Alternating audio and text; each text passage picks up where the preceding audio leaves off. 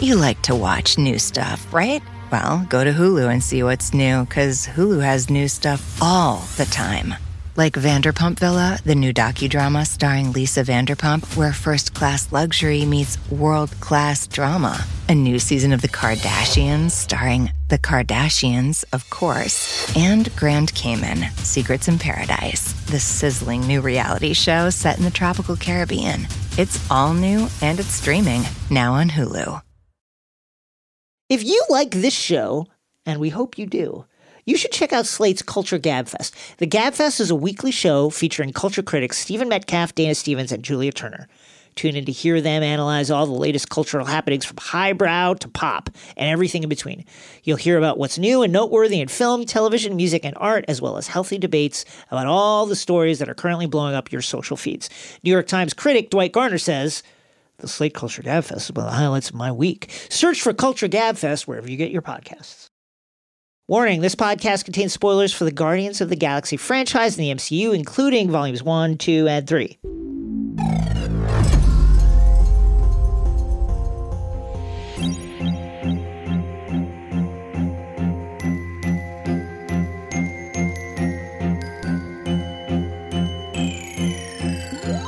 Hello, my name is Jason Concepcion. And I'm Rosie Knight. And welcome to X-Ray Vision, the Crooked Media podcast where we dive deep into your favorite shows, movies, comics, and pop culture. On this week's episode, we're going into space. It's Guardians of the Galaxy, baby. In Previously On, we're going to be recapping and reflecting on the Guardians of the Galaxy franchise thus far and getting you up to speed on where all your favorite characters are. In the airlock, we're going to be talking Guardians of the Galaxy Volume 3. So if you haven't seen it, spoiler alert, go and see it and then listen to this episode. And in Nerd Out, there's going to be a relevantly spacey theory about Star Wars from listener Tony. I love it. Coming up, Previously On. First up, in the Previously On, we will be looking back at the first two installments in the Guardians of the Galaxy franchise in the MCU to get you up to speed for Guardians of the Galaxy 3, and also a check-in on where the characters from the Guardians team ended up after the various tie-ins that they appear in. Mostly What's Endgame. they been up to? Yeah, mostly Endgame, some Thor Love and Thunder, and also, of course, the Christmas special. The Shall cheeky we little begin? holiday special. Let's do it. Let's do it. Guardians of the Galaxy Volume 1 introduced us to the, at the time, extremely deep-cut titular team. It was a bombastic space adventure. That's right. There was 80s music, listened to by the hero Star-Lord, who was kidnapped as a child by space pirates known as the Ravengers, and was raised by their leader, Yondu. You may remember him. As an adult, he's a quick-talking thief with quips for days, and on a routine mission to steal a valuable artifact known as the Orb, he becomes entangled with Gamora, the daughter of the tyrant Thanos. Remember him? Remember him? Important in the MCU? When she is sent after him by a violent Kree alien known as Ronan the Accuser. Lee Pace! In the MCU! Still doing shocking. Great, doing fantastic things, Lee Pace. Thespianing. He's thespianing. Gamora and Quill are soon waylaid by bounty hunters, Groot, a talking tree, and Rocket Raccoon, a gun-toting raccoon. But in the end, they have to come together to save Gamora from another strange alien known as Drax the Destroyer, who wants to kill her because his family was killed by Ronan the Accuser. Now we should have, there's some interesting dynamics. context for our Ronan the Accuser on the rewatch. Yes. So Ronan is a member of the Kree race as an accuser, an important figure in the judicial process, but has broken off from the Kree because they signed a peace treaty that he doesn't like. And so he's taken this job to get a certain orb that contains a certain gem for one Thanos, because Thanos has been collecting those things. Big time collector. He wants all the gems, as we all remember, the Infinity Stones. Loves those gems. He's tasked Ronan with doing it, but Ronan has taken the gig, but also he wants to keep the stone so that he can blow up the treaty and decimate Xandar, the planet with which the Kree have signed a treaty with. Yeah, and he wants to put the stone on his super cool hammer. That's right. And make a super-powered hammer. Jason, do you remember the first time watching this movie? Because I feel like as MCU fans, the first time watching Guardians of the Galaxy was just kind of a mind-blowing experience. It was. It was that stage in the evolution of the MCU where I'm like, I can't believe they're doing this. You know, it was the real, obviously, putting all the Avengers together in a team was a pretty big swing. Creating a shared universe is a big swing. But this is the real heat check movie where, you know, the big criticism of the MCU at launch was like, nobody cares about Captain America, nobody cares about Iron Man, nobody cares about the Hulk, and that was true. And let me tell you, nobody really nobody gave a shit about the Guardians of the Galaxy. And this is, I mean, they're fun if you are a true, like, Marvel Cosmic Comics nerd. If you're digging in the back issue bins. Digging in the back issue. And this is not even the original team. This is like the team that emerges after Annihilation. Yeah, after a bunch of cosmic Marvel crossovers. And it really felt like, God, I don't know if people will like this. It'll be crazy if people like this. And it was fun. Really super fun movie. Obviously, I think the music has become a hallmark of the series and continues with Guardians of the Galaxy 3. They've expanded past the 80s. They were there into the 90s and the 2000s now. In Guardians 3, that's a little bit of a spoiler.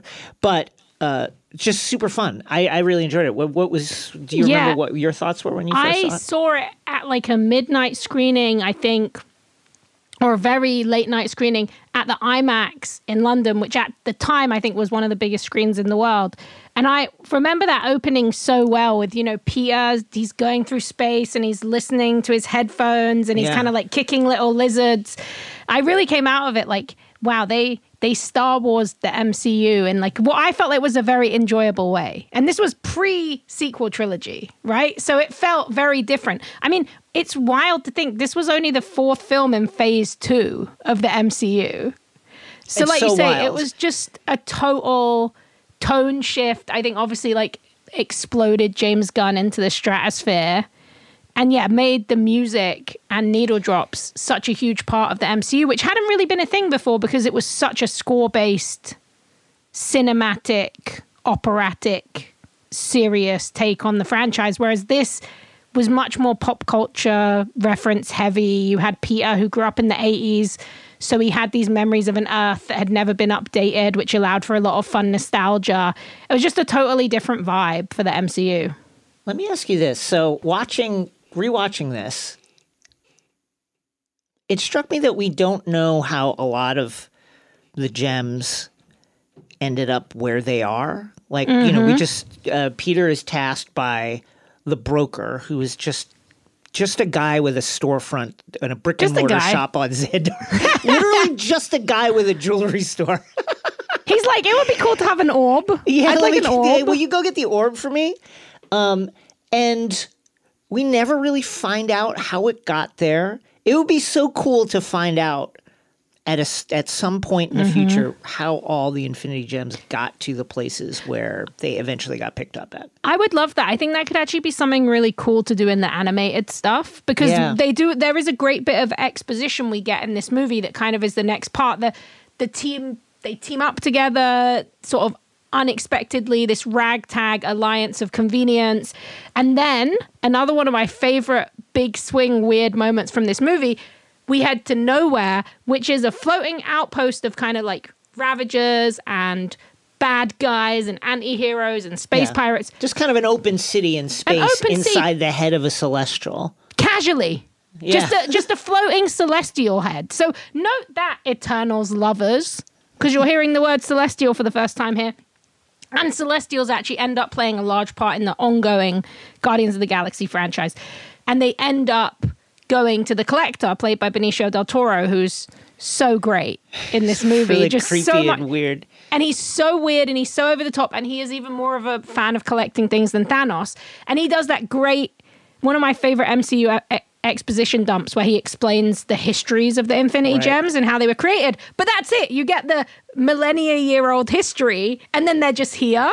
I feel like, let's explore that. I would absolutely love to know. What have they been up to? Who had him before? We know it wasn't Adam Warlock like in the comics. Yeah, how did it end up on Morag? Mm-hmm. Who had it? What were they doing with it? Who put it in this nice little orb? So yeah, they go and see the Collector, and we get a very good info dump. We learn about the power gem. It's very powerful.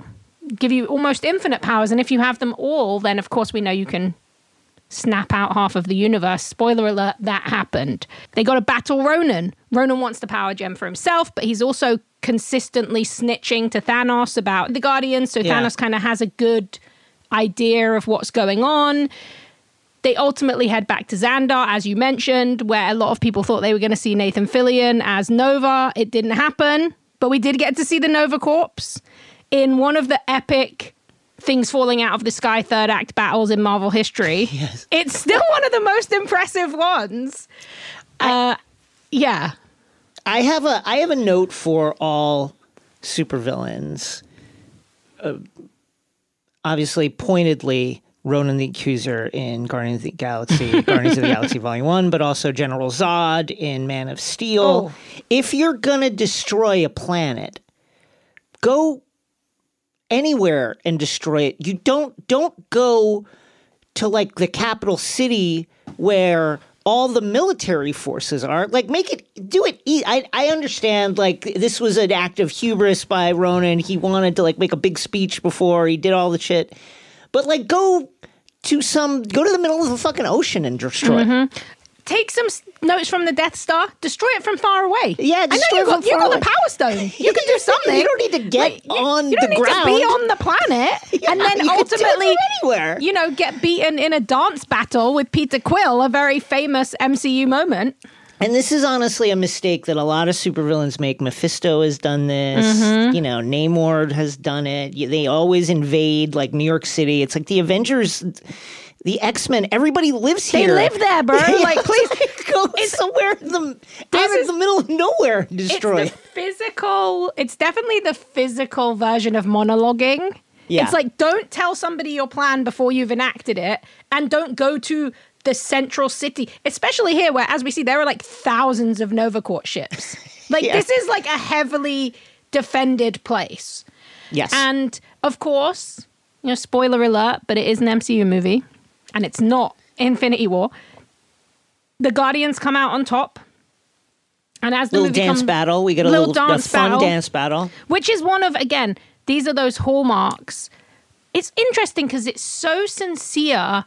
It really is. And stylized that I don't know if it's full camp, but there are definitely campier elements to this movie than a lot of the MCU movies. Having a dance battle, this kind of ongoing joke about the headphones, the tapes, the music, Peter's nostalgia. His ship is called the Milano. Though, I will say, on merchandise, including the recent Lego release, they call it the Guardian ship. So I wonder if Alyssa Milano sent them a little letter. Well, I will say that Ronan... I mean, Lee Pace is straight up camp in this movie. Oh yeah, he knows. Lee Pace knew what he was doing. Every line reading is just so insane. What are you doing when they start? He's chewing every piece of scenery up. Oh my god! With his full 6.5 foot stature and his thespian training. Lovely Pace. Still blows my mind every day when I think that he was in the MCU. And this is just Xandar, you stand accused. Your wretched peace treaty will not save you. It will be the tinder on which you burn. And he's wearing like a dramatic, glamorous hood. And he's got a giant hammer. He's really doing the most in a delightful fashion. Yeah. And as the movie comes to an end, we learn an important plot point for Guardians of the Galaxy Volume 2. That Yondu didn't just kidnap Peter for no reason. It was not random. He didn't just end up there on Earth. It was not a mistaken identity, which I think was kind of the vibe that Peter had been told. In fact, the night Peter's mother died of a brain tumor, and Peter ran out and was so upset, he was kidnapped by Yondu because Yondu had been hired by Peter's mysterious father, who happened to be a powerful deity. And Peter now learns this shocking fact, and we head into the wilds of Guardians of the Galaxy Volume 2. I mean, this movie made so much money. for the movie.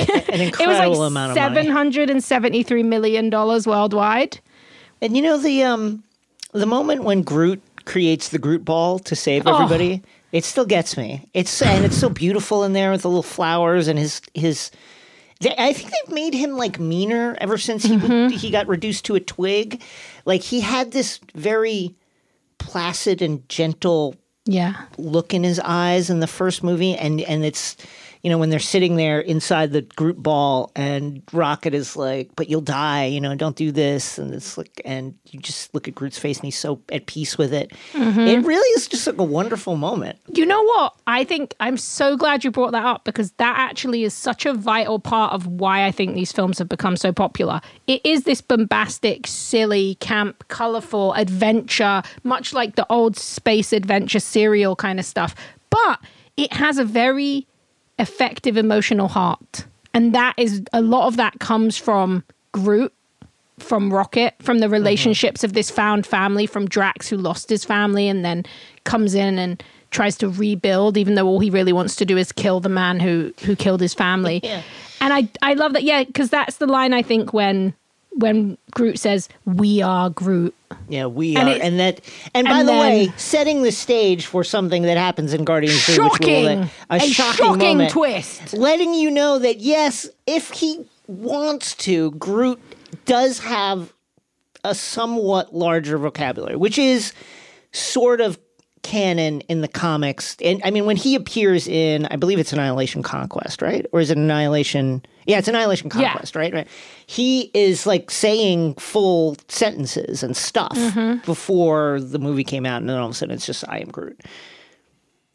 Yes, it's a very interesting evolution of the character, and the version that we know as the Guardians of the Galaxy is the Annihilation Conquest version, though it's very interesting because that's 2008 and the original team was 1969, you know, created by some legends in comics like Gene Colan and, you know, Roy Thomas was in there. Arnold Drake was the one who wrote the first issue. And then obviously we always have to shout him out. It was Bill Mantlo who was a co-creator of Rocket Raccoon, who sadly was in a hit and run accident many years ago and is still in care at the moment of his brother. And you can go to the Hero Initiative and find out ways to support him and other comic book creators, because these movies do not exist without them. And Bill Mantlo is like a huge part of the Guardians legacy, especially when it comes to Volume 3, because of the importance of Rocket Raccoon. Yes. But before then, it was 2017. It was 3 years after Guardians of the Galaxy Volume 1, which was originally just called The Guardians of the Galaxy, but is now retroactively called Volume 1, as we are now with Guardians of the Galaxy Volume 2. Mixtape relevant. Now, rewatching this movie, and writing a recap for it is like one of the funniest things I've ever done, and you're going to understand. It's a nuts movie. It's absolutely bonkers. It's fucking insane. I love Kurt Russell so much, so I'm just so happy to always watch a Kurt Russell movie, but I will begin with this sentence that sums up the energy of this movie specifically, and also quite a lot of the energy of Volume 3.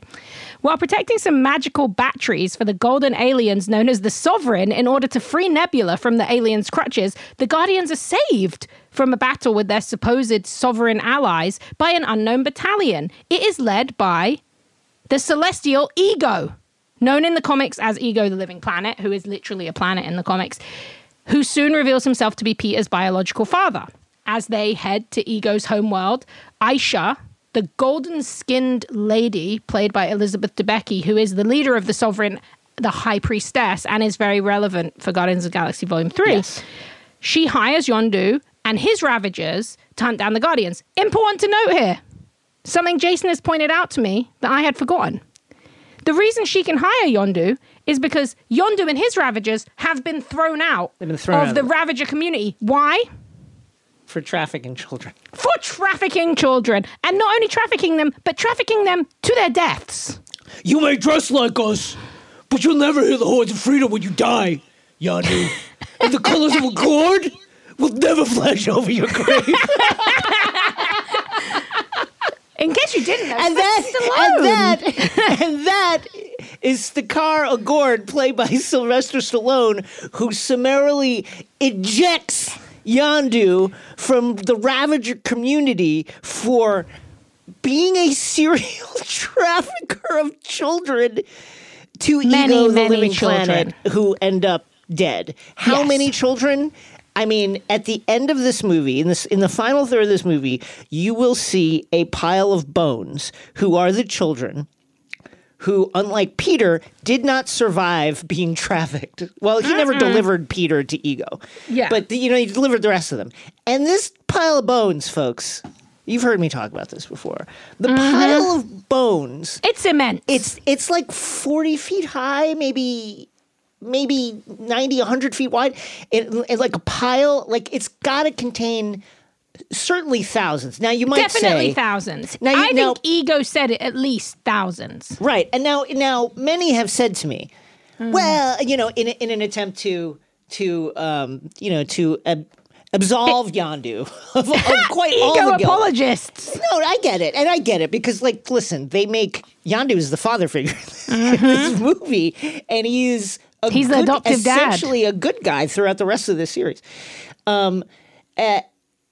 They point out that surely Ego had other traffickers, which is probably true, right? Like, if you just do the math, it seems like unless Yondu was rounding up like 100 at a time, it probably would have taken too long. So maybe Yondu is only responsible for like 20% of the pile, but that is still so many. That's a lot. And by the way, I would then counter with, what is the minimum number of children that you could deliver to their deaths before you are allowed. Before you're fine. I will also say, as proven by the continued existence of Peter Quill, it was very easy for Yondu to actually save one of those children and not deliver them to Ego. It took Ego like 30 years to find this guy. Yondu really could have been not delivering the children. I gotta say, apparently he was getting too old because the implication is because he kept Peter alive because Peter was small enough to like wriggle through like ducts and different things. Yes, he was useful as a thief. So I guess what they're implying there is that the other kids that Yondu delivered to Ego were maybe a little bit older, like on the young adult side, not quite so young. Acceptable trafficking age.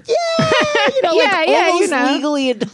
It's like, if you're killed by your father, who is an omnipotent celestial being, when you're an adult, it's not as bad. I'll just say as if it was a kid. Yondu might be redeemed in the course of Guardians of the Galaxy 2 and 3. That may have happened. But he'll never hear the horns of freedom when he dies. And the colors of a gourd...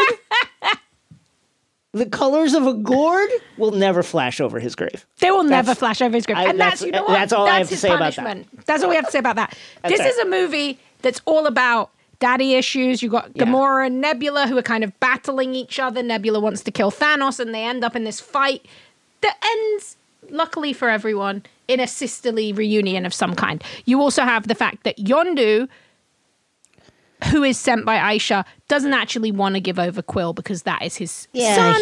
He doesn't want to do it. He has love for him. He's a good guy, human trafficker, but good guy. And of course, the biggest daddy issues belong to Peter, who learns that not only is his father Ego an omnipotent super being, but also a giant dick. Super dick. Just a super dick. Multiple-time child murderer, and also the reason that his mom is his dad, but the reason his mom died. Yes. We learn that not only has Ego spent millennia traveling the universe, trying to sire children so he can terraform planets with the celestial powers. Zeus-like, very Greek Zeus-y, mythology-like. Very Titanish. And he is going to find the child who can harness the celestial powers, and the two of them can terraform the universe in Ego's nightmarish, delightful Kurt Russell form. And, as Jason pointed out, heartbreakingly, it is also revealed that Ego, for some reason, gave Peter's mum a brain tumor. Evil. I mean, already very evil behavior, but seems extra evil, like unnecessary. Very unnecessary. Bad times. So, yes, all bad. And if that wasn't bad enough, shock horror, guess what? We already talked about it. Yondu, Peter's other dad, was helping his real dad kill all these children. So it's all bad times. You know what I've realized? So much evil happens in the MCU and in the cosmic MCU because of the gig economy. Just the Sovereign. You have this massive fleet. Just go get Peter Quill. Why are you? I get it. Yondu knows him. But why are you hiring him? Just go yourself. Yeah, why don't you just be like, hey, where would he go? And then act on that information. Just do it yourself. Ego, you're immensely powerful. We've seen you move around in human form, go to Earth and meet up with Peter's mom, and clearly you went to other planets, did the same thing. Why do you need all these Postmates deliveries of kids? Just go do it. You could use your immense celestial powers to summon them to you or something. I'm sure there is. And you're just going to trust some rando guy in a flying kind of junk trap? I don't know. And look what happened. And look what happened, Ego. Look what happened. The one kid who you were looking for is the one kid that Yondu is like, I'm going to keep this one. Mm-hmm. And not only that, but you're so bad at planning that stopped you in your tracks. You were just spinning your wheels for years and years and years after that. Waiting to find Peter Quill and his little Zune. And the big introduction here is not Ego. As much as I would have loved to see Kurt Russell become a super big bad in the MCU, I love Kurt Russell. I love Ego the Living Planet, such a weird character. The real heavy hitter here is Mantis. I love Mantis. Mantis for the comics. Was delighted to see her come to life in the MCU. Yeah, just such a delightful performance by Pom Klementieff, and just a wonderful, kind character whose powers as an empath allow her to control people. We will see her play an absolutely immense part in Infinity War, only to be thwarted by the idiocy of Peter Quill. Oh my God. We were right there, Peter. We were there. It was a wrap. No issue, no blip. Stop it. No blip, none of it. No 5 years. This was what all of it was about. Your head. Embarrassing. I'm still mad about it. It makes me so angry. So the good thing is, because Mantis is such an empath, she connects with Drax, creating one of the best buddy duos in the MCU. It was delightful to see them in the holiday special together. And she reveals Ego's full plan. This gives the Guardians kind of upper hand. And while Ego is helping Peter harness his celestial powers, which are so immense that they would immediately make Peter the most powerful person in the MCU, they end up battling. He uses the powers to distract Ego. Ego is destroyed. The planet is destroyed. And because Ego is destroyed, Peter's powers are gone. His celestial powers. Because he'd be too overpowered. It would be too powerful. So he's gone. Let me ask you this. Because clearly the powers are gone, but his celestial hybrid physiology is clearly quite durable. Yes, and his physiology was noted by the Nova Corps. That's where it kind of first came from. So it is there, and I do think in some of the better and best, actually, we kind of talked about this and we'll talk about it more, stuff in Volume 3, we do get to see him kind of have a superhero movements and almost like one of my favorite books and TV series, Shadow and Bone.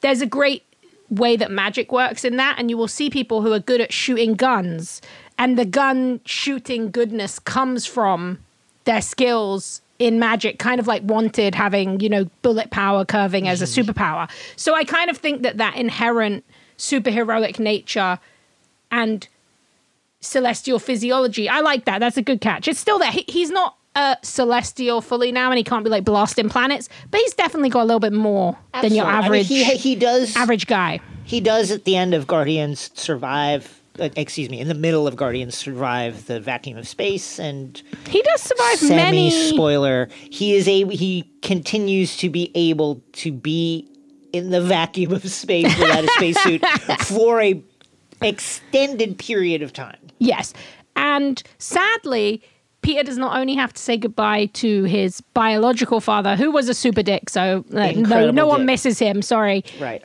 But he has to say goodbye to Yondu, who sacrifices himself to save Peter in an ultimate moment of what the MCU sees as redemption, what we see as good for you, but doesn't mean you didn't traffic thousands of children. You did traffic. In his final moments, one can only hope that in addition to Peter, the many, many other nameless children run through his mind in the final seconds of his life, and we thank him for his sacrifice. Yeah, and this is really where we get our core Guardians team. Even we have Mantis joins, and we end up, even though Nebula heads off to kill Thanos, which leads us to the kind of events of the big Infinity War and Endgame, she is already now part of the team. Absolutely. And you kind of have that core crew going forward into the rest of the MCU and the wider Marvel galaxy. That takes us to the non-Guardians movie. Now, where have these various characters ended up? The first one where we see some Guardians characters is Infinity War, first non-Guardians movie. We see them in a mission to take down Thanos. They are the away team, basically. They go to Titan with Tony, with Peter Parker, with Doctor Strange. You have Mantis, you have Drax, you have Gamora, you have Peter Quill. And they, again, almost pull it off. Yes. They come very, very close to pulling it off. They come very, very close. But it's Peter Quill. He has a little problem because prior to this, Gamora has gone missing. Viewers know that heartbreakingly, she has been taken by her father Thanos to be thrown off the cliffs of Vormir in a sacrifice for the Soul Stone. As Thanos told us, what did it cost him? It cost me everything. You know, he's feeling sad about it. He wishes he didn't have to kill his daughter, but he does. And in that shocking, one of the most annoying moments in the MCU, I was very happy to hear that James Gunn did not believe that this was the route the character would have taken in the press tour in the lead up to Guardians of the Galaxy Volume 3. Peter Quill finds out from a empath-possessed Thanos that Gamora is dead. So he punches him in the head. We are so close. The glove is coming off. The gauntlet is coming off. Right there will be no click. There will be no blip. I just want to shout out Mantis in this scene because it is her. You really get a feeling for the depths of her power. She's able to keep Thanos, who is he beat up the Hulk. He beat up Thor. He's a match for. He has many gems. The stones. Yeah, without the stones, he's a match for almost any of our heroes. And Mantis has him on the ropes for a while, just like keeping her and Drax ultimate team up. It's working. It's really, really, really great. So shouts to Mantis. It didn't work because Peter lost his shit, and I get it. It's heartbreaking to find out that the woman you love was thrown off a cliff on Vormir in order to acquire an Infinity Stone. But just let us beat him right now. Be angry afterwards. Take the gauntlet and then do it. But no, he blows up. All goes horribly wrong. The only other member that wasn't on the team at that point, in that very moment, Nebula had been being tortured by Thanos, but she manages to escape because he kind of puts the Chitauri in charge. And as we know, the Chitauri can't really get shit done.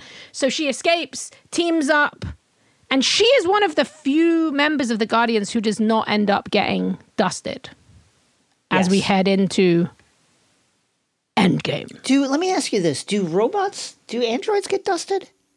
Does synthetic life, I'm not saying it's not life, but I'm saying would Ultron get dusted? Would Jocasta get dusted? I don't. Would Danger, the sentient human-formed embodiment of the Danger Room, get dusted? I don't think so in MCU canon. I cannot really... Would Cyborg get dusted, just the human part? Leaving just the cyborg...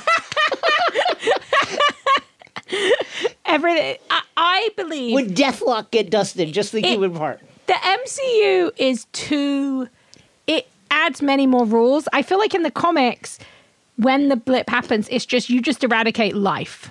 Right? And it's just like, it's half of life. He wants to impress death. He wants to sleep with his girlfriend who's saying no to him, and he does it to impress her. I feel like in the movies, sentient life is a gray area because we don't, like, Vision seems to still exist, and that could be that he didn't get Nebula dusted, is like a loophole, really. Nebula is a loophole, I think, because she... Actually, that is such a great point. She is essentially her father's own downfall. Yeah. Because he has tortured her so much, replaced her eyes as a form of torture. We see him pulling her apart and kind of going through her memories. Karen Gillan is so brilliant in that role. I really love Nebula. And that is such a great catch because you're absolutely right. She essentially becomes a loophole, and then she goes on to join the Avengers in Endgame and become a primary part of taking down her father. Yeah, is a huge, and obviously her connection with her alternate self basically sparks the final big fight on and the her wreckage sister, of the Avengers compound. Her past sister, Gamora. You know, she is the one who's able to make that connection with her and put her on side. Next, there's Drax, who we last saw. Of course, he got dusted. Yes, very sadly. He came back. He put in a great showing during the big fight at the Avengers compound against he really did. Thanos and his forces. And we see him stab one of those big Chitauri beasts in the back, among other things. He's looking tough. He's a very, very tough guy. Looking tough. And later we see him in the Guardians of the Galaxy Christmas special as part of the harebrained scheme to kidnap Kevin Bacon in order to cheer up Peter Quill, who is very, very, very depressed because, one, his girlfriend Gamora died, and two, she came back, but the alternate version from before they were together and doesn't know him and has no interest in ever getting to know him. Yeah, which is honestly fair great. to her because it's such a weird. What a weird. Imagine coming to an alternate world and being like, "Hey, by the way, we get together later," and you're just like, "I can't see it." No, and also thank you. Peter's annoying. Let's be real. Like he doesn't have. He's not coming at it with like a romantic or interesting sensibility. I mean, if you having just watched the Guardians movies back to back, man, Peter makes a lot of his galactic body count in that first movie. He is just talking about the various scars that he has all over his body as a result of these galactic dalliances with various alien women. Yeah, we get that really famous scene where he goes up in the ship and kind of flies around crazy, and then the girl comes out of his bedroom and he'd forgotten she was there, so come on, Pete. Come on, man. What are you doing? Oh, also, speaking of the holiday special, very important thing to note here. That honestly, I still think is actually my favorite Guardians thing. I loved it. The vibe was just so good. And that was a massive moment for Mantis, who, again, like you said, absolutely smashed it, almost defeated Thanos. Peter fucked it up, comes back after the blip, and we see her really coming into her own with Drax during the Christmas special, the holiday special. They go on this funny kidnapping adventure, but really the big moment is that she reveals that she's actually Peter's half-sister. She is also the daughter of Ego. Right. So that was a big beat for her. Yeah. And it explains why her powers are so intense. Makes a lot of sense. Next up, our good friend Rocket Raccoon played a very, very important role in Infinity War. Goes off with Thor in order to create a new Uru metal weapon, this time an axe. Oh, yeah. They go off to Nidavellir and they create this axe. Rocket then plays, again, a really important role during the final battle. He does not get snapped, notably. And then in the time between Endgame and Love and Thunder is running around in space with Thor, who is kind of like an adopted member of the team for a period of time. We really thought we were going to get the Asgardians of the Galaxy, and it didn't really happen, but we got to kind of tease it, and then we got to see it a little bit with that one great opening fight scene in Love and Thunder.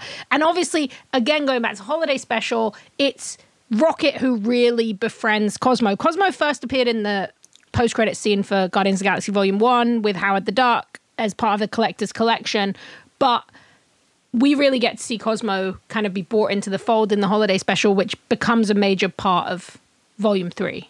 We should, so I guess, should we talk about Cosmo briefly then first? Cosmo, of course, the space dog sent up by the Russians during the early days of the space race, just kind of was floating around up there, was picked up by the Collector, who loves weird, one-off, kitschy things, and here is a dog a Russian dog in space.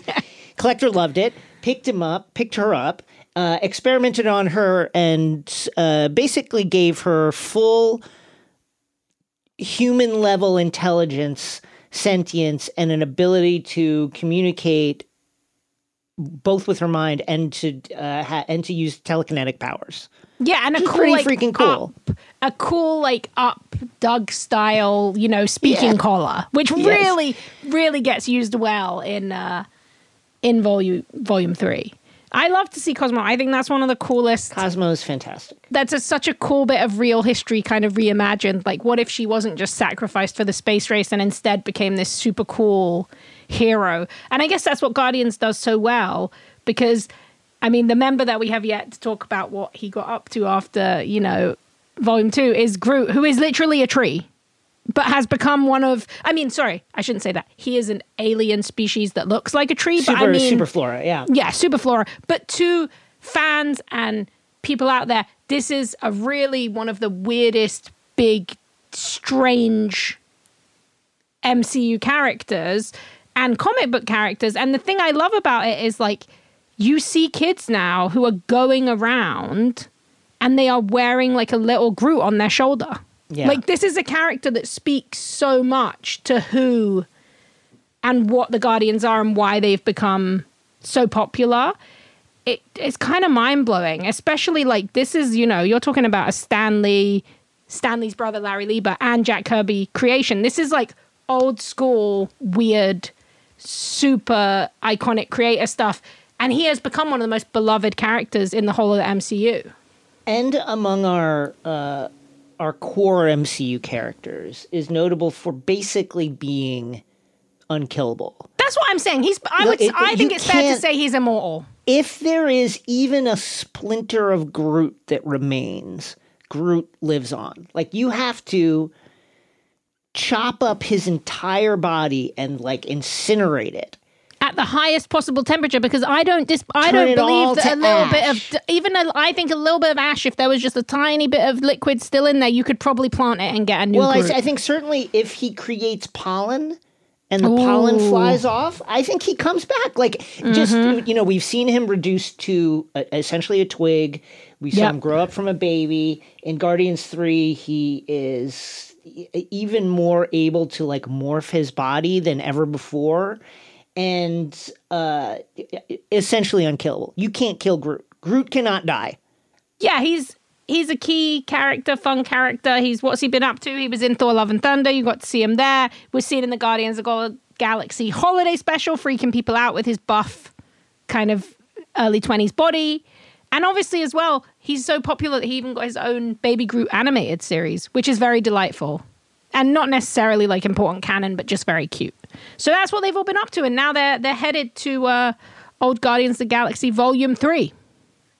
Let's get into it. Up next, Guardians of the Galaxy Volume 3. You like to watch new stuff, right? Well, go to Hulu and see what's new, because Hulu has new stuff all the time. Like Vanderpump Villa, the new docudrama starring Lisa Vanderpump, where first-class luxury meets world-class drama. A new season of The Kardashians starring The Kardashians, of course. And Grand Cayman, Secrets in Paradise, the sizzling new reality show set in the tropical Caribbean. It's all new and it's streaming now on Hulu. Walmart Plus members save on meeting up with friends. Save on having them over for dinner with free delivery with no hidden fees or markups. That's groceries, plus napkins, plus that vegetable chopper to make things a bit easier. Plus, members save on gas to go meet them in their neck of the woods. Plus, when you're ready for the ultimate sign of friendship, start a show together with your included Paramount Plus subscription. Walmart Plus members save on this plus so much more. Start a 30-day free trial at walmartplus.com. Paramount Plus Essential Plan only. Separate registration required. See Walmart Plus terms and conditions.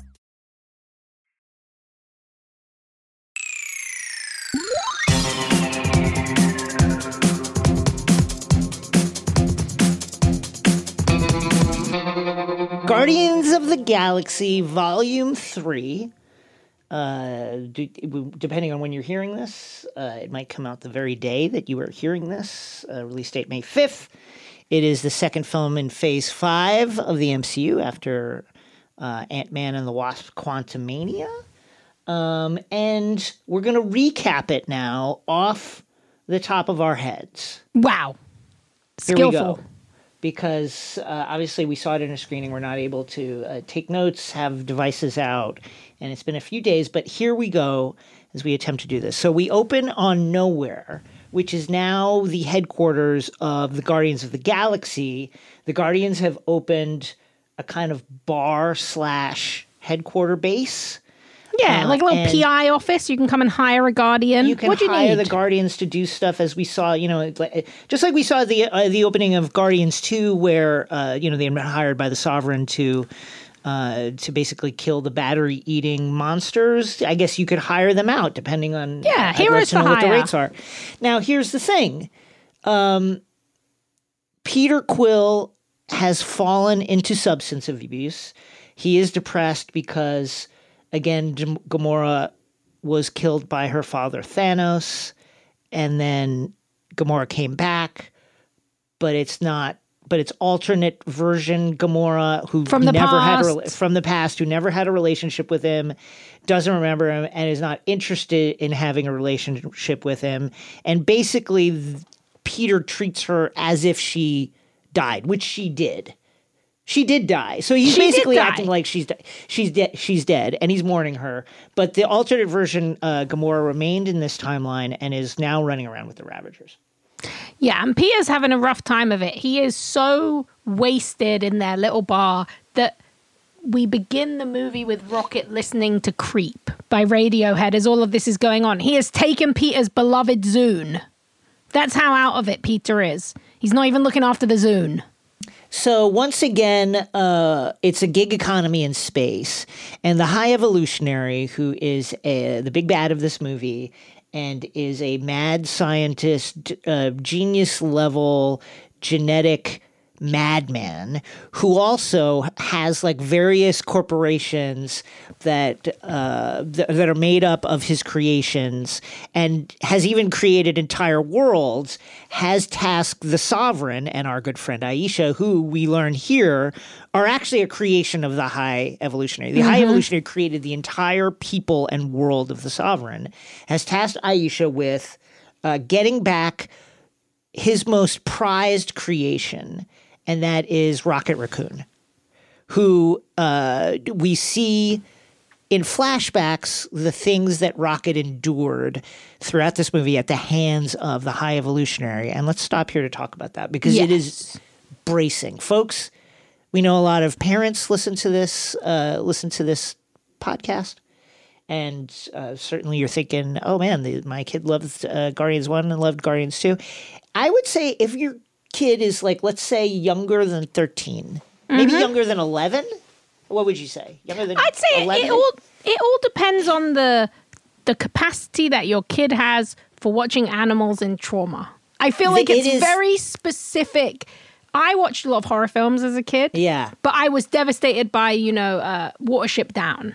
It's very much like Watership Down, where you see these cute animals getting put through terrible, terrible things at the hands of one of the most evil characters that we've seen in the MCU. If you are somebody who uses the website Does a Dog Die, you will likely have issues watching this movie. It has a very vigorous and visceral representation of animals being tested on, of animals being harmed, and some animals, RIP to those animals, sadly being killed. Animals do die in this movie. Animals do die. And fictionally. CGI animals made by the hardworking VFX people at the prop store, I believe. And I will tell you, as a kid, as a person who, as a child, rented Watership Down because I saw cute bunnies on the cover of the VHS and thought this will be great, cute bunnies, and was really messed up for a little while after watching that film. I could imagine if you're a young kid and you love cute animals, that this would Rocket be Raccoon. or Rocket Raccoon. This is going to be a hard watch.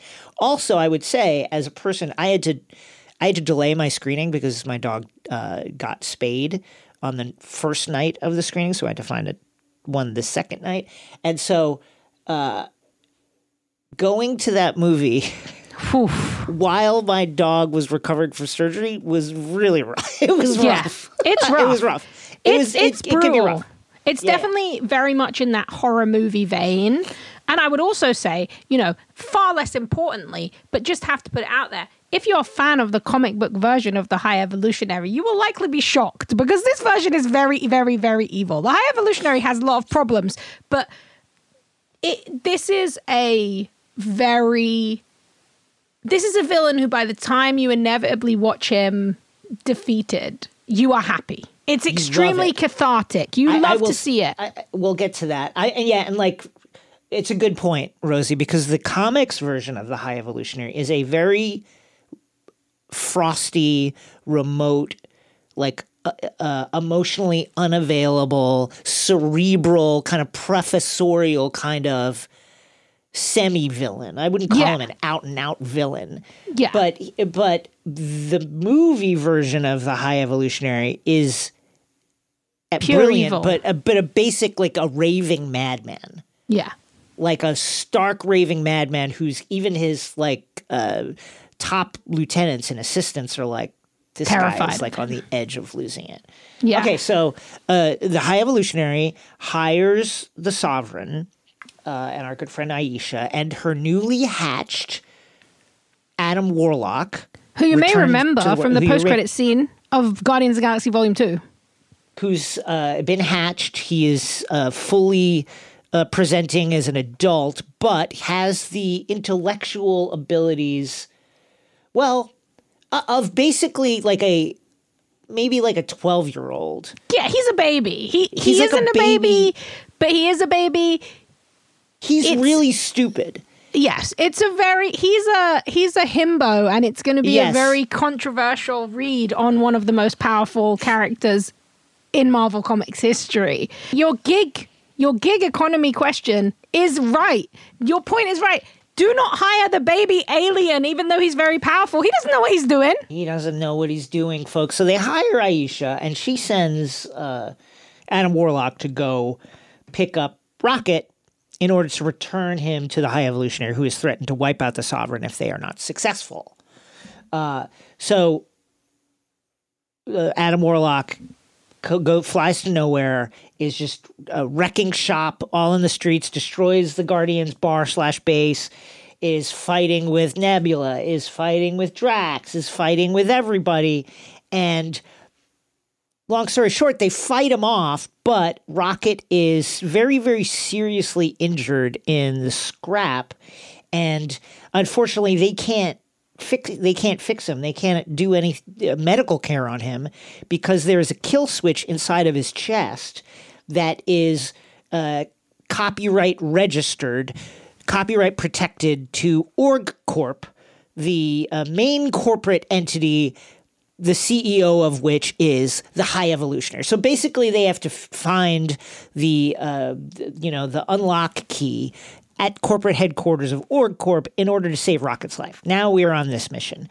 The Guardians enlist Gamora, who has been running around with her Ravagers. They actually invade the Guardian ship at one point, and they convince her, "Hey, let's team up. You want to break into OrgCorp because you and the Ravagers want to steal a bunch of really, really expensive and rare corporate IP that the High Evolutionary has created, and we want to save Rocket. So will you help us?" And the answer is yes. So the Guardians, for money. So the Guardians plus Gamora break into OrgCorp, and it is a feast for the eyes. Yes, this is one of my favorite parts of the movie. We get a classic, powerful James Gunn needle drop. We get Space Hog, and it's playing.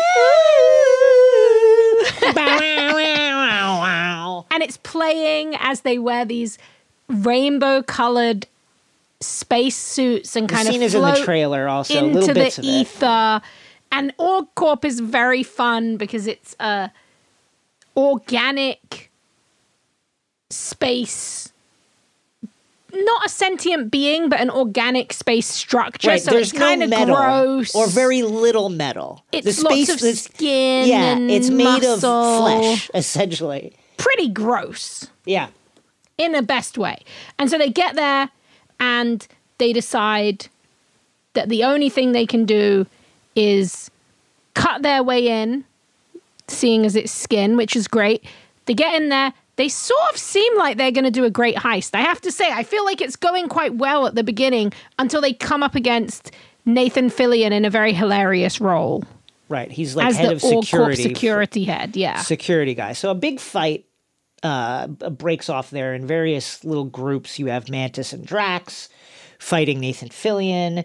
You have Gamora and Peter Quill, kind of Peter trying to rekindle the romance. Actually, just kindle, because again, this is a different person.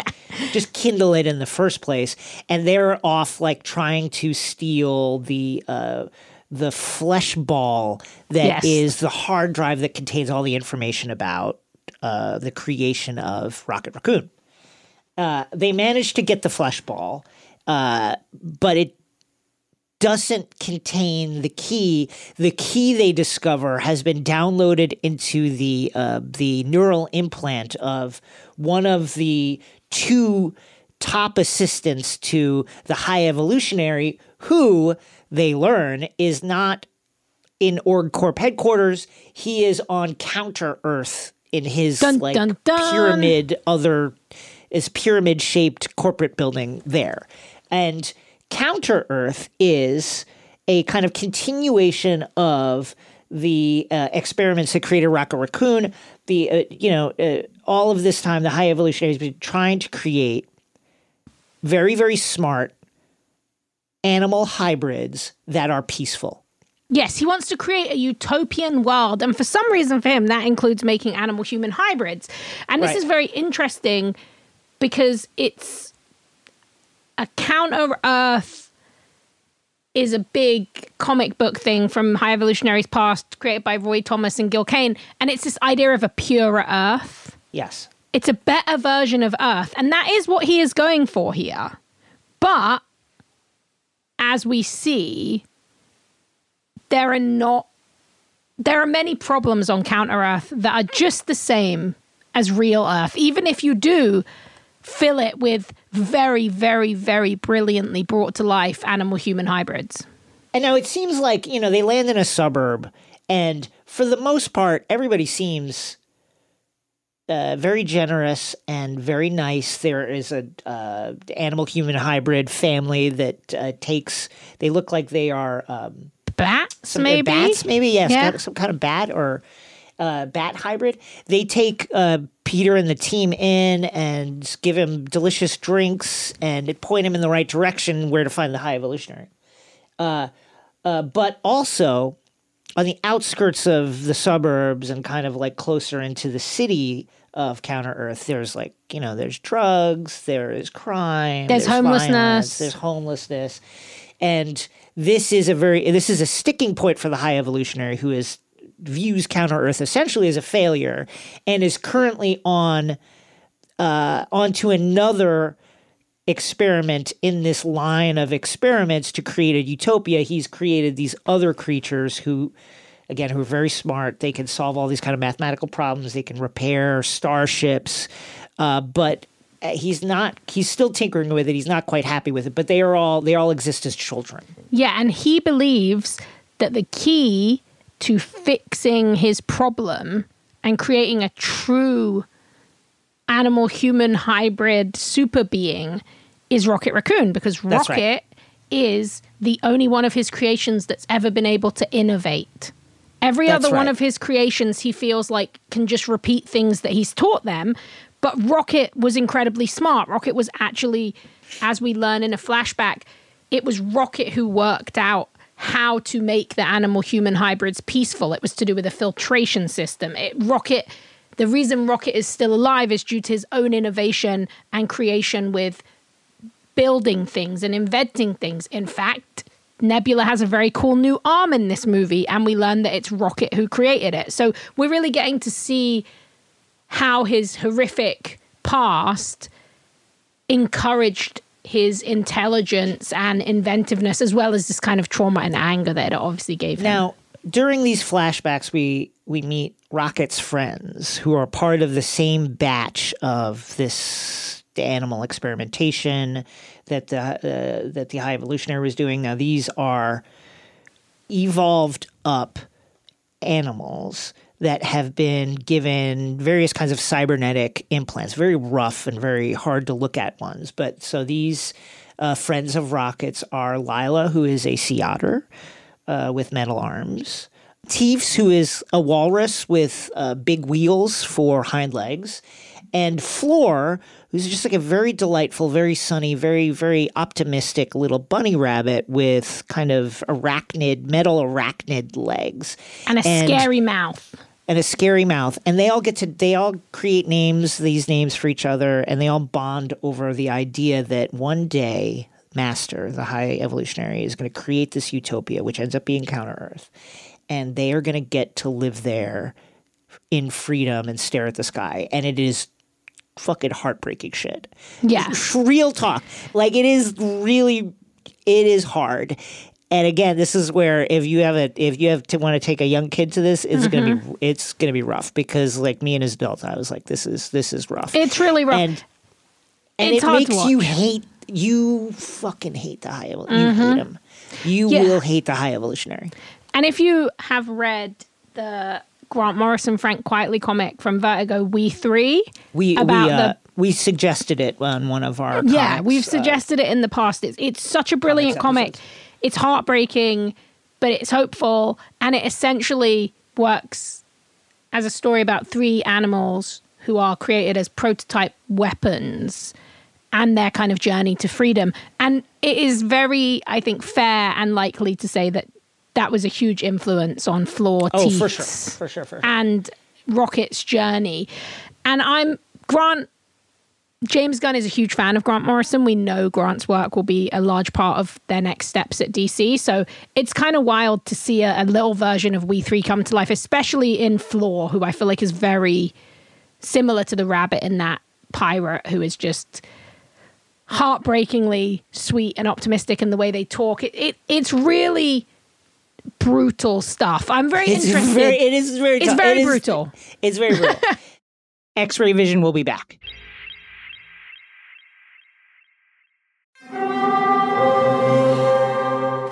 Hear that? It's the call of the Crave. And when the Crave calls, you know what to do. Try the $5 Bacon Bundle, because the only thing better than a White Castle slider is a White Castle slider topped with crispy hickory smoked bacon. So pick any two of either the Bacon Cheese Slider, 1921 Bacon Cheese Slider, or Chicken Bacon Ranch Slider.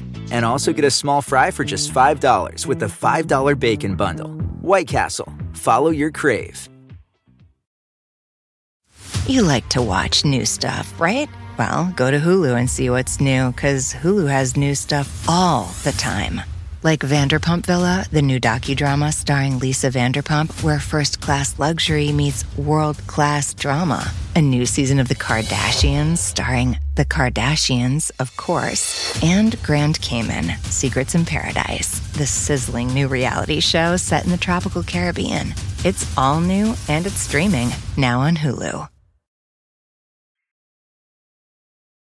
Fashion's biggest night was Monday, and just like every other year, Anna Wintour made sure to make this year's Met Gala red carpet mandatory watching. But did you know that before she was the editor of Vogue, Anna Wintour ran the fashion section for a little-known porno mag called Viva in the 1970s? Check out Crooked's latest limited series podcast called Stiffed to learn about the rise, wink, wink, wink, wink, wink, and fall of Viva, the erotic magazine for women that rocked the publishing world in 1973 New York City. With a team of feminist writers and editors behind it and Porn King publisher at the helm, were they always destined for failure? Find out now by listening to Stiffed, available for free on your favorite podcast platform.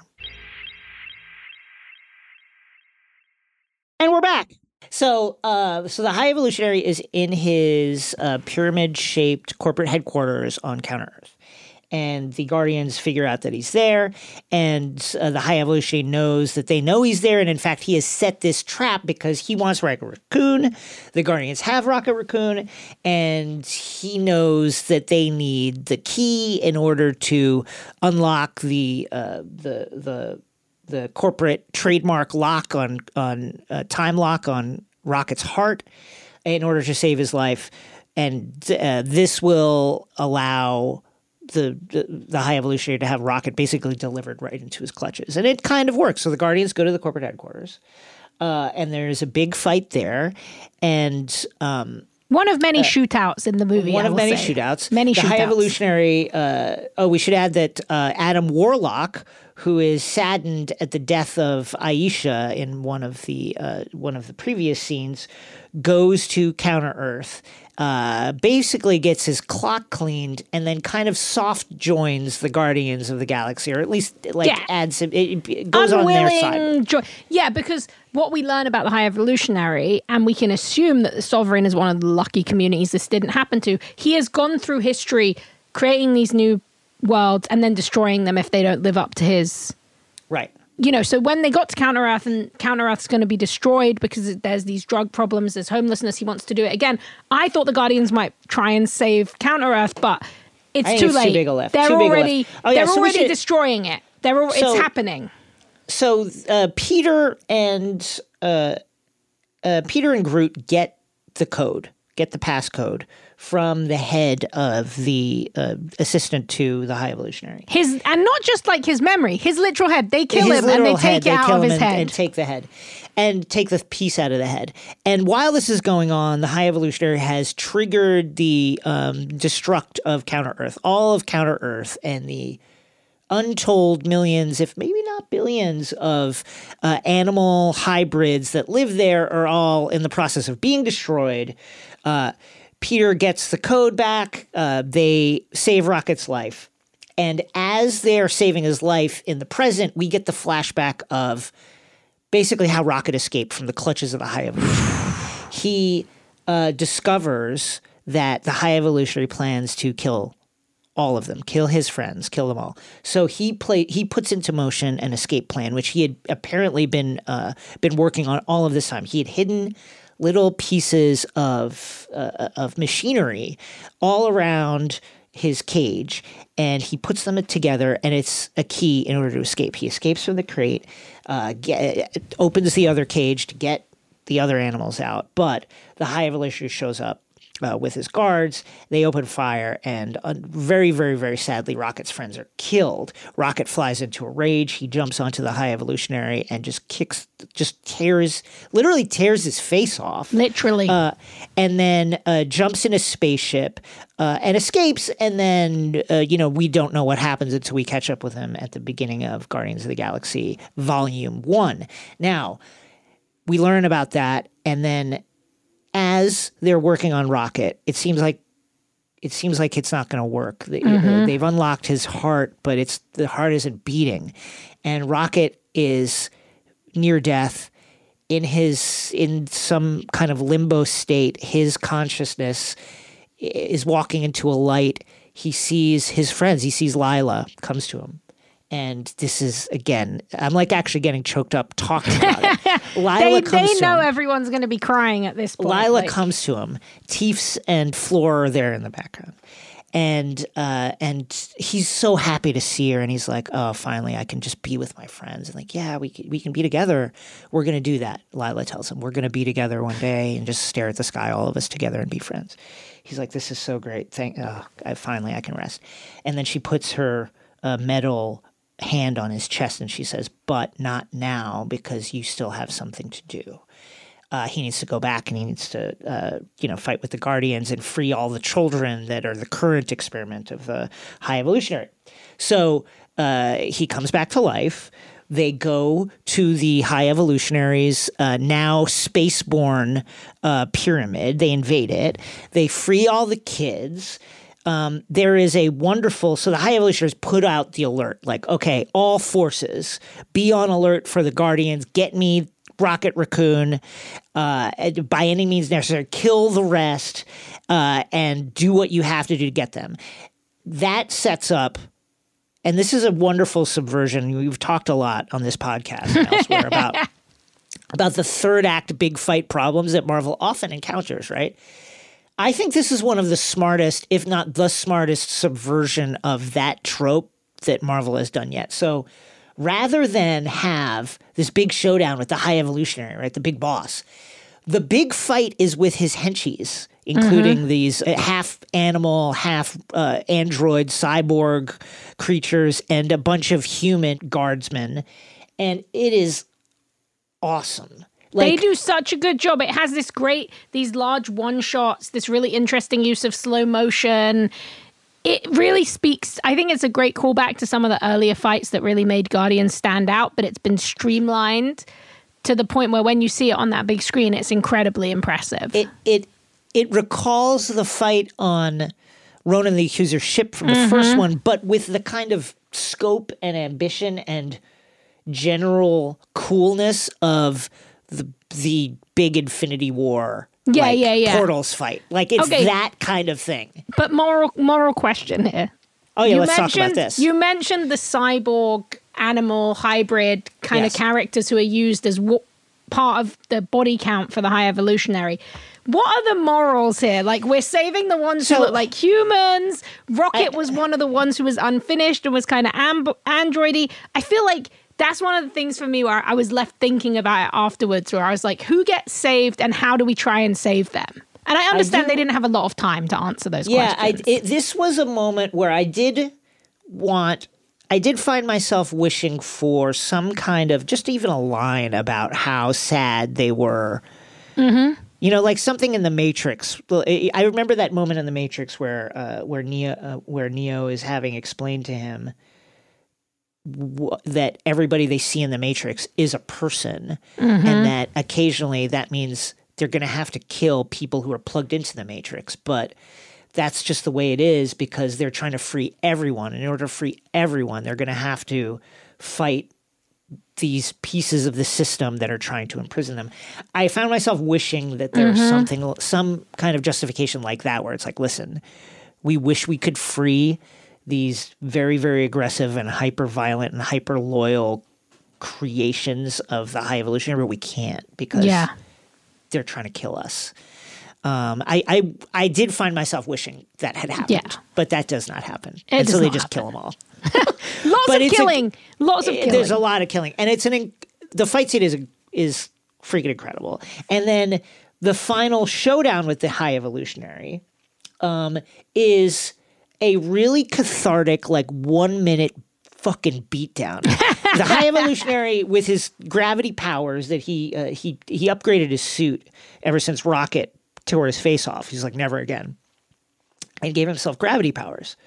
Well, Rocket had created a kind of like anti-gravity power device that he then triggers after a little while of getting thrown around by the High Evolutionary. And he just proceeds, along with the rest of the Guardians, to beat the living tar out of the High Evolutionary, who then lies, before them.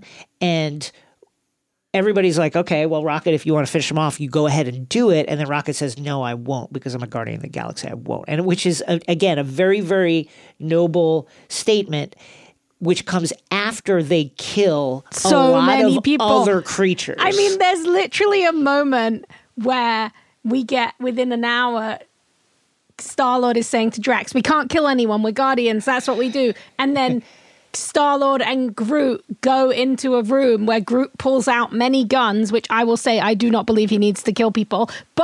And then Chris Pratt, Star-Lord, says, kill them all. But now you don't kill if you're a Guardian. I feel like there is a morally complex conversation to be had there. But I understood where I understood where Rocket was coming from, because he has been tortured. And he doesn't want to enact that violence on the man who did it to him. I'll say this. When Peter Quill says kill them all, at that point I was absolutely on side, because all of the people in that room were human enablers, C-suite followers of the High Evolutionary, not the hybrid animal guards. Yeah. It was just like the most evil top-level cadre of the High Evolutionary, and I was absolutely like, yeah, get rid of it. You were like, I don't want to see any of them anymore. I don't want to deal with it. So they take down the High Evolutionary, and as the High Evolutionary's ship is crashing, they then go on a mission, much like Noah's Ark, to save as many of the creatures that are on this crashing corporate headquarters as they can. They start with the sentient creatures. So it's like the very, very smart animal hybrids who aren't still trying to kill them, and this race of white-haired children who was, again, the latest experiment that the High Evolutionary is working on. They get all the kids off the ship, but then Rocket visits the area where he was kept in the cages and decides, no, we're saving all the animals too. And the monsters. And the battery-eating monsters, 3 of them from the beginning of Guardians of the Galaxy 2. There's 3 of them kept on this corporate headquarters, and Mantis basically turns them into friends, which then made me retroactively sad that they sliced that one open. Yeah, because she actually realizes that they are not inherently aggressive creatures. They're just defending themselves. Yeah, they just want to eat a battery. That's all they want. I love to see Mantis and her new monster buddies. So yeah, they save everyone, and everyone ends up on Nowhere, which I'm very glad that Celestial's head was so big, because you're talking about a population bump of like at least 5,000. So there's all these are Terran animals now on Nowhere, and one would imagine all these children creations of the High Evolutionary and some hybrid creations, and they join a ragtag cast that was already living on Nowhere, including Kraglin, who helps out in the big fight and successfully learns to use Yondu's whistle needle. In a wonderful moment where he kind of sees the visage, like a vision of Yondu, like basically urging him on, saying like, you could do it, you can use this weapon, as they're defending Nowhere from the creations of the High Evolutionary. It's a nice moment, from a now deceased multiple time child trafficker. The broker is hanging out with them on Nowhere. Yeah. Cosmo, she's doing some cool telekinesis. She's a good dog. She's very, very powerful now, we see. She's able to keep Nowhere and the corporate headquarters, the High Evolutionary corporate headquarters, like in parallel orbit for a period of time, just using her telekinetic powers, which is like Jean Grey level, Cosmo MVP, Jean Grey level stuff. There's a wonderful subplot with Kraglin and Cosmo where he calls her a bad dog, and it really just bothers her for basically the entire movie. Yeah, it's really great. And then she gets her good dog moment when she smashes some people with some giant rocks. So all good stuff. Love Cosmo. And Peter once again survives the vacuum of space. I thought he was going to die. I thought he was done. No Guardian perishes. Shocking twist. But the original team does break up. Peter decides, you know what? I've got some unfinished business on Earth. My grandfather's still alive. I'd like to go visit him. Drax says, I don't even know who I am. I've been fighting all this time. I've now met... he really had an immediate connection and affinity with these children created by the High Evolutionary, and it makes him think of what he missed with his daughter who was killed by Thanos, and now he's basically gone off to raise these kids. Mantis also leaves because, honestly, being an empath is wearying, and she's just been carrying the emotional baggage of all of this team for all of this time. She's just fucking burnt out. And she needs to know who she is, so she takes her battery-eating monsters and off they go. Beautiful. You love it. You love to see that. And the new team, who we see at the first stinger, is Rocket Raccoon, leader, now retconned as basically a super genius. Yes. Who has accepted that he is a raccoon. He's accepted. Because he would always say he was never... It said it on his cage, so he finally, he says, he's I'm like, Rocket Raccoon. I guess I am. So, leader, Rocket Raccoon, Cosmo. Yes, love to see it. Which I think, wonderful addition. Perfect. One of the children rescued from the High Evolutionary, who we discover is Phyla-Vell, I would say almost certainly with the purple flaming hands that seem to be able to create weapons. Very cool deep cut addition there. Adam Warlock, the baby. The baby Warlock. Baby. He's there. He's being charming. He's being bumbling. He's bringing a Hugh Grant energy to the entire thing. And Swole Groot. Swole Groot. And it's a wonderful team. They are out in the galaxy, just basically still for hire. And then where do we leave Peter? We leave Peter on Earth. He goes back. He visits his grandfather, who recognizes him instantly, despite the fact that he's now an adult. And last time I saw him was like 11. Something in the eyes, I would imagine. And we leave them around the breakfast table, just talking about mowing lawns. And the words that come across the screen as the movie ends are, "The legendary Star-Lord will return." In what, you might be asking, no one knows. No one knows. All in all, an emotionally powerful MCU film. Yeah. I mean, it depends. Your mileage may vary depending on how big a Guardians fan you are. I like the Guardians. I love Rocket Raccoon. I love Groot. I love Gamora. The Gamora ending is actually my favorite part of one of my favorite parts of the movie. Yeah. We end up in a situation where, so Nebula and Drax stay on Nowhere. They're going to raise these kids. They're going to run Nowhere as like a safe space for people, a safe home. And rather than make Gamora and Peter fall back in love, which didn't seem at all natural to the character, agreed, we get to see Gamora return to the Ravagers as a hero. And there's this really wonderful 5-minute montage at the end that kind of shows where everyone is set to the Florence and the Machine song, Dog Days Are Over, which was definitely emotionally manipulating me in a positive way.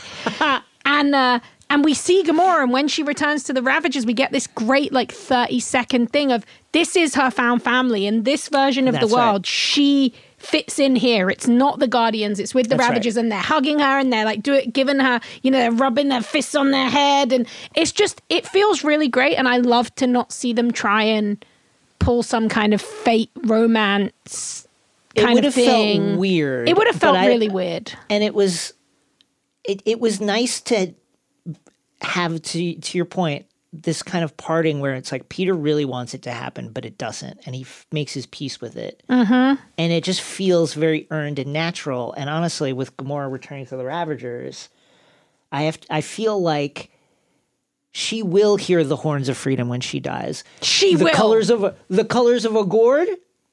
The colors of a gourd absolutely will flash over her grave. Shouts to Gamora. I found this again. I thought visually it looks great for any of the people who were disappointed by the kind of CGI tone palette and aesthetic texture of Ant-Man and the Wasp: Quantumania. This is much cleaner, and it has a very clear vision, and it's a very colorful, pulpy, engaging, immersive vision. It fits very well into that world of Guardians of the Galaxy. It's a Guardians movie. The creature work is unbelievable. Yes, the creature work's unparalleled in the MCU. The High Evolutionary is certainly one of the most evil characters and the most effective villains that we've seen. I'll say this about the animal experimentation stuff, which again, it's going to be hard for some people to palate. I think one of the things that Marvel has struggled with in the post-Endgame phases is stakes.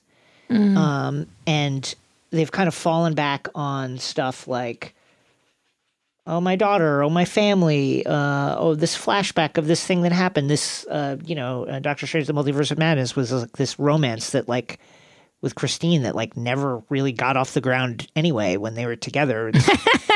And so I do respect that they went to a place that we hadn't seen before to create the stakes to make you hate the villain. But it is something that will be, I think, hard for people who love animals and kids to watch. Yeah, I have very complex feelings about the whole movie, but my biggest kind of takeaway is that I love that we live in a world where a movie this weird can be seen as a commercial movie. It is extremely weird. It swings for the fences. For me, some of that stuff lands. For me, some of it doesn't. But this is a movie about a talking tree, a talking raccoon, aliens, and they're fighting their way through organic space stations to save human-animal hybrids, and it's probably going to be one of the biggest movies of the year. And that is the power of comic books to me and comic book storytelling, and that's the thing that still makes me excited about these movies and the potential that they have. I mean, you mentioned the Space Hog drop where they're kind of floating towards OrgCorp. There are lots of moments like this where, for no reason at all other than James Gunn is in his bag tying up a movie, he'll give you a slow-mo shot or a 360 camera angle or this shot that like lingers on the characters' faces or the weird way they float through space. And there are many of these that don't necessarily need to be there, and if they do kind of need to be there, they certainly don't need to be that long. But the weight of all those things makes it such a unique visual experience. And those were some of my favorite things. Absolutely. Those were some of my favorite things. Those moments where you linger, where you give the time to the atmosphere, to the vibe, to the character, to the story. That's the stuff that makes this really hit. So what do you think? Star-Lord TV show? Is that what they're going to do? It feels to me legendary Star-Lord. You know what they're going to do? Is he going to be Captain America? Is he not Captain America? No, but I'm dead serious. Is he the fucking leader of the Avengers team?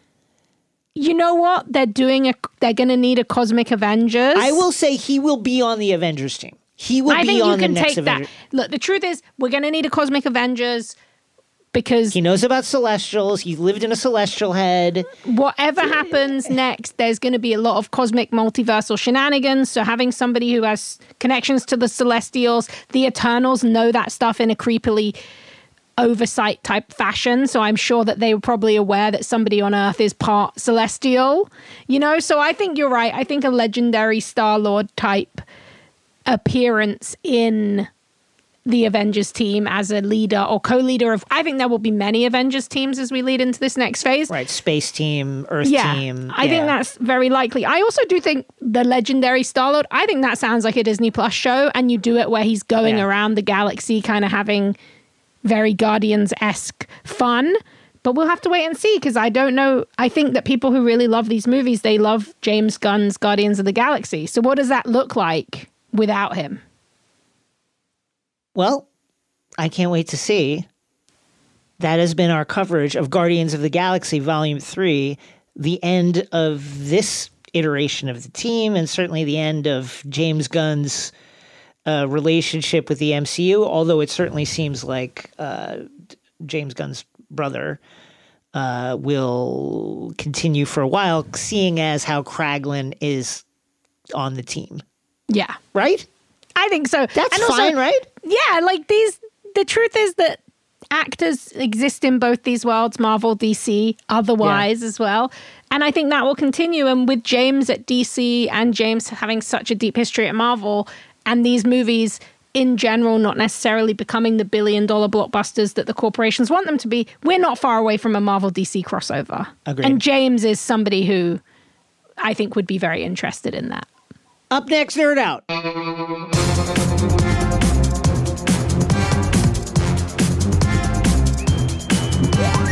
In today's Nerd Out, where you tell us what you love and why, or a theory that you're excited to share, Tony shares a Star Wars theory. Tony writes us, I could nerd out about a great many things, but Star Wars and the Marvel Universe, comics and movies, are near the top of my list.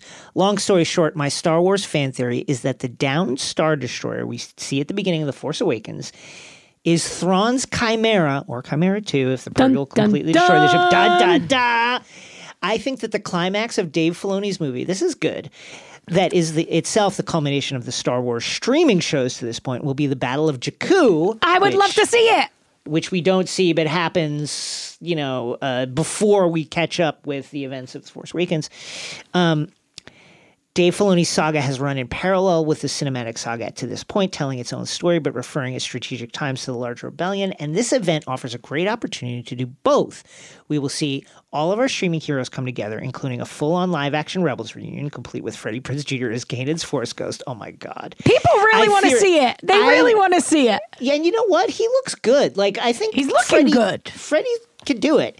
I theorize that we will also see other members of the Dameron family, more CGI Luke, Kelleron Beck, and Lizzo with a blaster. I would love to see it. Yes. I hope that there's an appearance by the young Vice Admiral Holdo. They will all come together in an Avengers Endgame-style galactic extravaganza. Thanks for an extremely entertaining podcast. And may the Force be with you. Thank you. May the Force be with you. May the Force be with you. It's May 3rd today, but, one day early. May the Force be with you.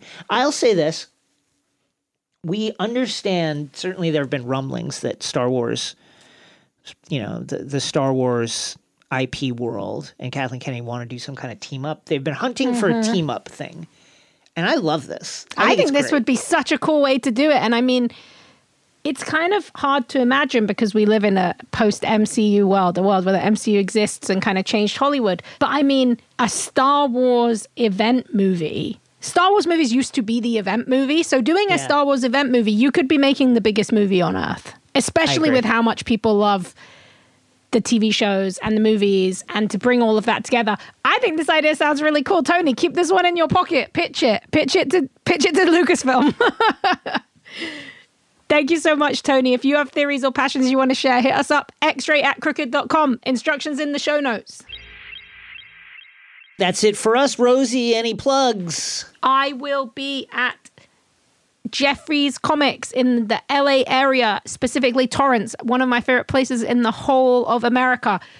I will be there with so many other cool artists on Free Comic Book Day. You can come and get free comics. And if you are not in our area, your comic book shop will have free comics. It is the rule of Free Comic Book Day, May 6th. You can go there, you can grab comics. Maybe you could give some donations of some food. Lots of different shops do it different ways, but you'll be able to get free comics. And if you come to Jeffries, I will be there signing things. I'll have some new zines that I'm making to prep you actually for Guardians of the Galaxy. I'll have some fun new zines about some of the characters and their comic book history that will be free. I will also have Godzilla stuff that you can buy. It will be rad. And I will again say, check out the Hero Initiative because they do a lot of amazing stuff for the creators who made these characters possible and made this whole world possible and made the state of Hollywood today possible. So check out the Hero Initiative and support it where you can. I will plug the WGA, the Writers Guild of America. We're currently on strike against the Alliance of Television and Motion Picture Producers. Here's the thing. These corporations are enormously profitable, enormous profits. The CEOs, the 8 CEOs of these corporations altogether made like more than $750 million, $800 million range, which, if you're scoring at home, is more than the 2% raise that writers are asking for. And there are various other problems. I won't bore you with them. All of which is to say, these studios sell one thing, and that is the stories that writers write. And we're at a stage now where writers, if my only job was writing for TV, I would not be able to be living. It would be very, very tough.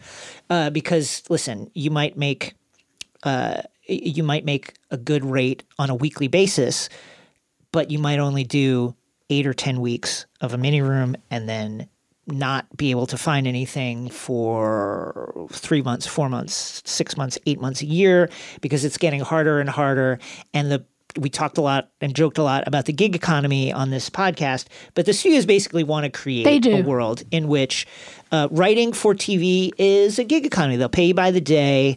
They'll have AI kind of create the outline, and then maybe they'll like hire a couple of kids like on a day rate to punch it up, whatever the computer created, and then they'll put that out as cheaply as possible so that the CEOs can continue to garner their enormous paychecks, and so that they can serve not the interests of the people who consume stories or the people who create the stories, but the shareholders. Again, these corporations are seeing enormous profits. But because money. the profits aren't the kind of profits that scale at the level that Wall Street likes, all of this is seen as a failure. David Zaslav pulled in some $300 million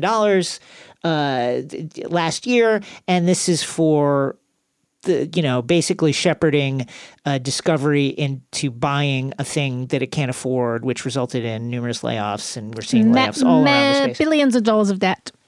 So support your WGA writers, support writers, post about them. If you see posts from writers on any of your social media platforms, give them your support. They would appreciate that. If you do want to be bored, my stories on my Instagram are a source of constant WGA information. I have many links to many stories, many different posts, places where you can go and pick it with our friends in the WGA. So if you want to be bored by it, Rosie Marks, my stories, that's what I'm using them for at the moment, is just to share the stories of writers, the realities of what this is like. Because even this job wouldn't exist for us if people didn't write these stories. That's right. That's very correct. Catch the next episode on Wednesday, May 10th for more market moves and a return to the wilderness with Yellow Jackets on the Beleaguered Showtime Network. You are not ready for that one. And you can also subscribe on YouTube, where you can now watch full episodes of the show. Sometimes we are here on Zoom. Sometimes we are in the fancy studio. You can follow us at XRV Pod on Twitter, where we share all kinds of cool things, and you'll get to keep up with the podcast. And check out our Discord. You can join by going to the show notes, hang out with a ton of amazing fans and listeners who talk about all kinds of cool stuff in very in-depth ways. And me and Jason show up there sometimes. 5-star ratings, 5-star reviews. We need them. We got to have them. You got to give them to us. Here's one from Allison Gower.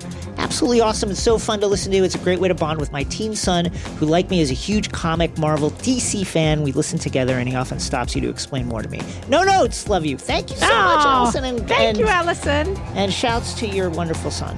X-Ray Vision is a Crooked Media production. The show is produced by Chris Lord and Saul Rubin. The show is executive produced by myself and Sandy Gerard. Our editing and sound design is by Vasilis Fotopoulos.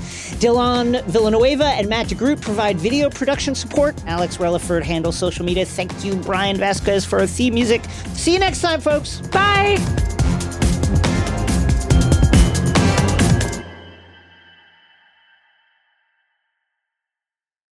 McDonald's presents Burger Reviews by Hamburglar. Today's review: the hotter, juicier classic burgers. Mr. Hamburglar, robble. He said, "Of all the McDonald's burgers I've ever hamburgled, these are the hottest, juiciest, and tastiest." Robble. Hurry in and enjoy one of our $3.50 bundles, like a daily double and small fries, for a limited time. Price and participation may vary. Cannot be combined with any other offer. Comparison to prior classic burgers. Ba-da-ba-ba-ba.